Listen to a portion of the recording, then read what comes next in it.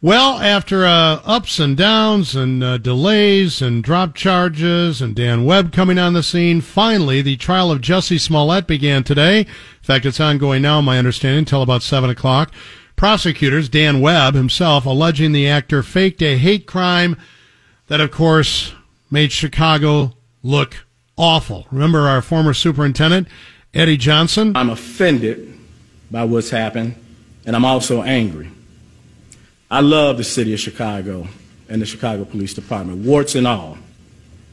But this publicity stunt was a scar that Chicago didn't earn and certainly didn't deserve. And Dan Webb said today in his opening statement that Smollett developed a secret plan that would make it appear that there was actually a hate crime that actually occurred against him by supporters of Donald Trump because, allegedly, or I guess my conjecture here, Jussie Smollett said they attacked me because I'm black and I'm gay. There's a level of pride there. We live in a society where,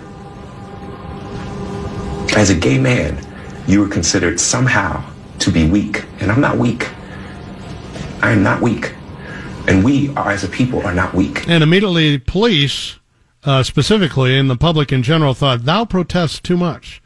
Let's start now with Derricke Dennis. He's covering this for ABC News and WDLS Radio. Thank you, Derricke, for your time. For my listeners who are unfamiliar with the incident, I think 3 years ago, or have forgotten about it, can you give us kind of a thumbnail sketch of what Jussie Smollett allegedly said happened and some of the follow-up? Absolutely. So it was in January of 2019 that Jussie Smollett claims he was walking in a Chicago neighborhood out to get a sandwich and was attacked by men who, threw bleach on him, hung a noose around his neck, and also yelled the words, "This is MAGA country." That is what Jussie Smollett alleged. Police were called. They started investigating and found out, or at least they strongly believe, that Jussie Smollett made the whole story up and that he wanted to do so to gain sympathy, wanted a new contract out of the producers at the Fox show Empire that he was starring in, and so he was brought up on charges. Fast forward a few months, and the Cook County State's Attorney Kim Foxx dropped the charges suddenly against Jussie Smollett, claiming that the community service and the restitution that he was giving and doing was sufficient. But that raised a lot of outrage, a lot of alarms, so much so that a special prosecutor was brought in to take another look at the case and then brought Jussie Smollett up on felony disorderly conduct charges, 6 counts, and that is why we're having this trial today. A jury's been seated, 12 jurors and 2 alternates, and opening statements quickly got underway. They're underway right now in the case. The trial is expected to last a week. Will Dan Webb handle all the opening statements for the prosecution?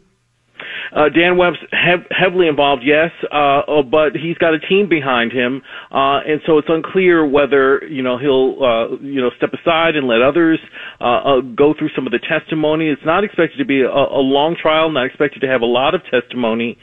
Because there weren't any witnesses to this. It's just the story of Jussie Smollett versus the 2 brothers, the Osundaro brothers, you might recall, who he's accused of paying to stage this attack. Jussie Smollett denies it. He's pleaded not guilty and claims the brothers are framing him as a result of their interaction. Sounds like he's also trying to put the Chicago police on trial. I heard him say that the brothers were questioned for, I don't know, a day and a half or something, and essentially they're saying that their confessions were coerced. Right. There's that allegation, and also there's a separate case where the city of Chicago is going after Jussie Smollett for restitution over the police time and overtime that was done in connection with his case. Police work that didn't have to be done, the Chicago Police Department alleges, because the story was all made up. Is there any indication that Jussie Smollett was offered a deal and passed on it?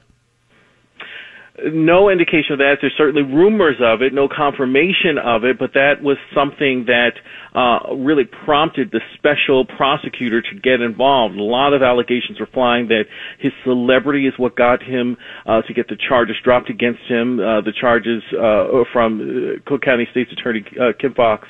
And so the special prosecutor looked into it and brought the charges anew with these felony charges of disorderly conduct, which he could, if convicted, face up to 3 years in prison. So my understanding is Chicago police at one time had 26 officers, detectives, 3,000 man-hours. This according to Dan Webb's statement today. What kind of money are we looking for if, in fact, he's made to pay restitution?